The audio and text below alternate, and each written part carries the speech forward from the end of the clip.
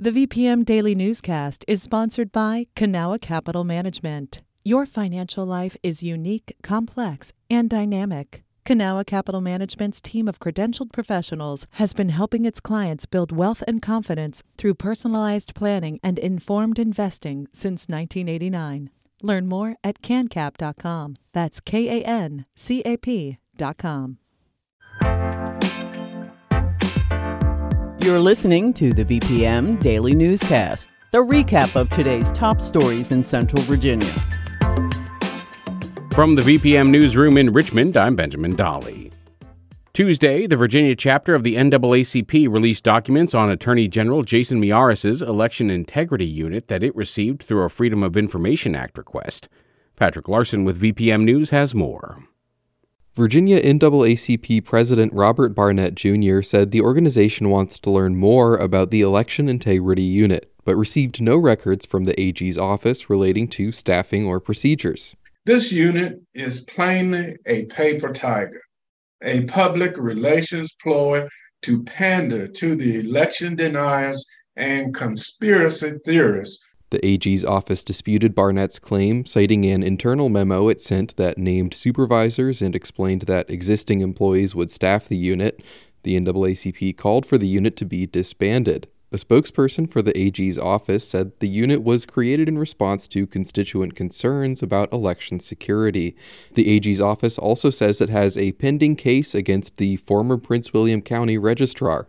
Patrick Larson, VPM News. It's been more than a month since the open comment period closed on the state's draft model policies for transgender students, but a final decision from the Virginia Department of Education on the proposal is still pending. More than 71,000 comments were made on the draft during the open comment period, which ended October 26th. State code requires a 30-day delay because comments on the proposal claim it violates Virginia law. While that deadline has passed, VDOE says it does not currently have a timeline for when it will complete the review of public comments, according to FFX Now. The proposed policies would require schools to identify students based on their birth name and gender, and would require parental permission and supporting documentation to change a student's name or gender in official school records. Virginia flags are flying at half-staff after 61-year-old Congressman Donald McEachin passed away on Monday. The Democrat's death due to complications from colorectal cancer comes just weeks after his re-election. Ben Paviour with VPM News has more. McEachin's political career stretches back to 1995, when he first won a seat to represent Richmond in the House of Delegates. Faith Harris met the lawyer in the early 2000s, when she taught him at Virginia Union Seminary School. She remembers him discovering liberation theology, a perspective that emphasizes uplifting the oppressed through engaging the political process. You could just see the light come on in his eyes. In 2007, McEachin won a seat in the state Senate. He later worked with Democrat Jennifer McClellan on issues ranging from predatory loans to Medicaid expansion. She says McEachin was larger than life.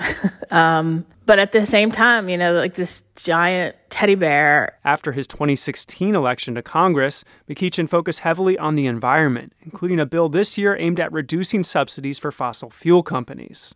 He's survived by his wife, Colette McEachin, who serves as Richmond's top prosecutor. Ben Paviour, VPM News. Conceptual plans for a pair of new data centers in Henrico County were filed earlier in November. A development company connected to Meta, Facebook's parent company, bought the land for more than $35 million, Richmond BizSense reports.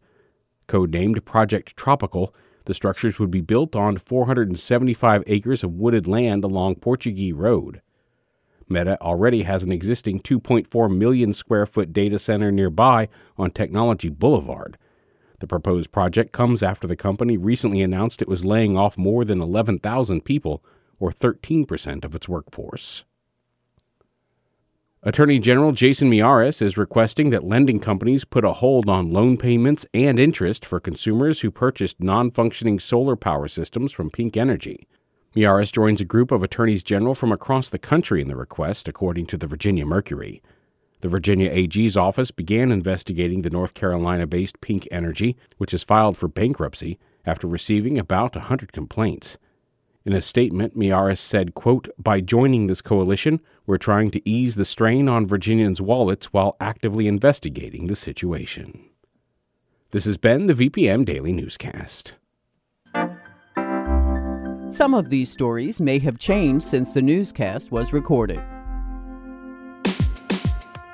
You can stay connected to what matters by heading to vpm.org/news or follow us on Facebook, Twitter, and Instagram at MyVPM.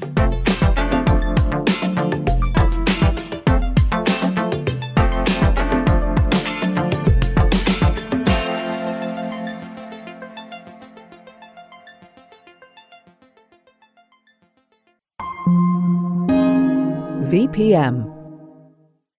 There are so many issues playing out in RVA. I mean, pretty much anyone will tell you. There's definitely a lot of poverty. Finding affordable housing. Traffic, public transportation. Climate change and heat islands. Trying to find childcare in Richmond area.